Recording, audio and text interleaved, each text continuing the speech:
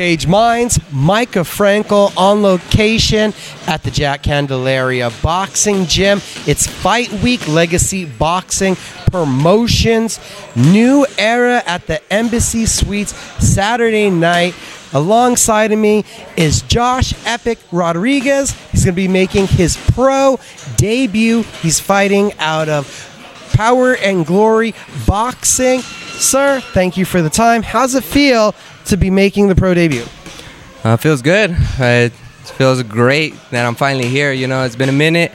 I've been wanting this for such a long time, and I'm just excited that it's here.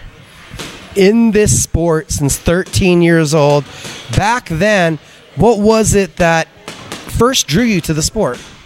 Just the fighting. I just like to fight. My dad told me, since you like to fight so much, try boxing, and it's been history ever since, you know. So, you know, I just love it, you know, just the fighting part of it.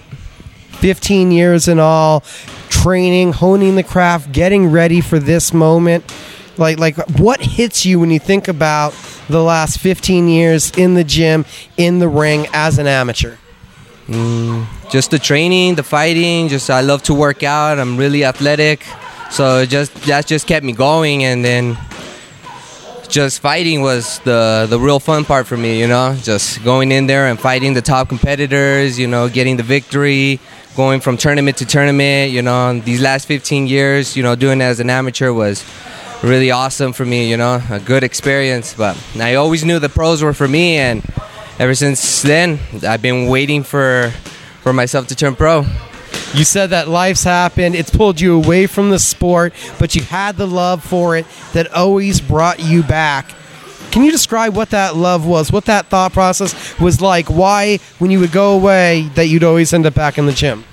Always, you know, when anything difficult happened, the first place to go was the gym to hit the bag, you know. So it's something that is a part of my life, and it's something that I use for stress relief, you know.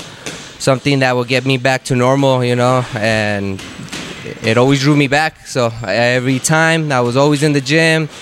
It's just the love for it, and I could never stop. And now that I'm coaching my kids, you know, that love never went away, and I'm just passing it on to the next generation.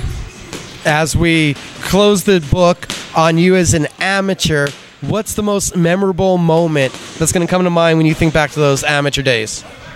Just winning state tournaments, winning regionals, going and fighting in nationals, and fighting the top competitors there, you know. So the best one was, you know, fighting at nationals and fighting against the best in California, you know, and staying toe-to-toe with him. Saturday night, it's the first chapter of a new book, a new journey as a professional. What does that mean to you, Saturday night, that you become a professional athlete? It's amazing. This has been what I've been waiting for such a long time, you know, such a long time. I told myself when I was an amateur at 18, you're going to be a pro and you're going to show out, you know, and life happens, but now I'm here, and it's still time to show out, you know, regardless of anything. Before we started the interview, you mentioned that your children, they've been a big source of inspiration. Would you mind sharing that with everybody?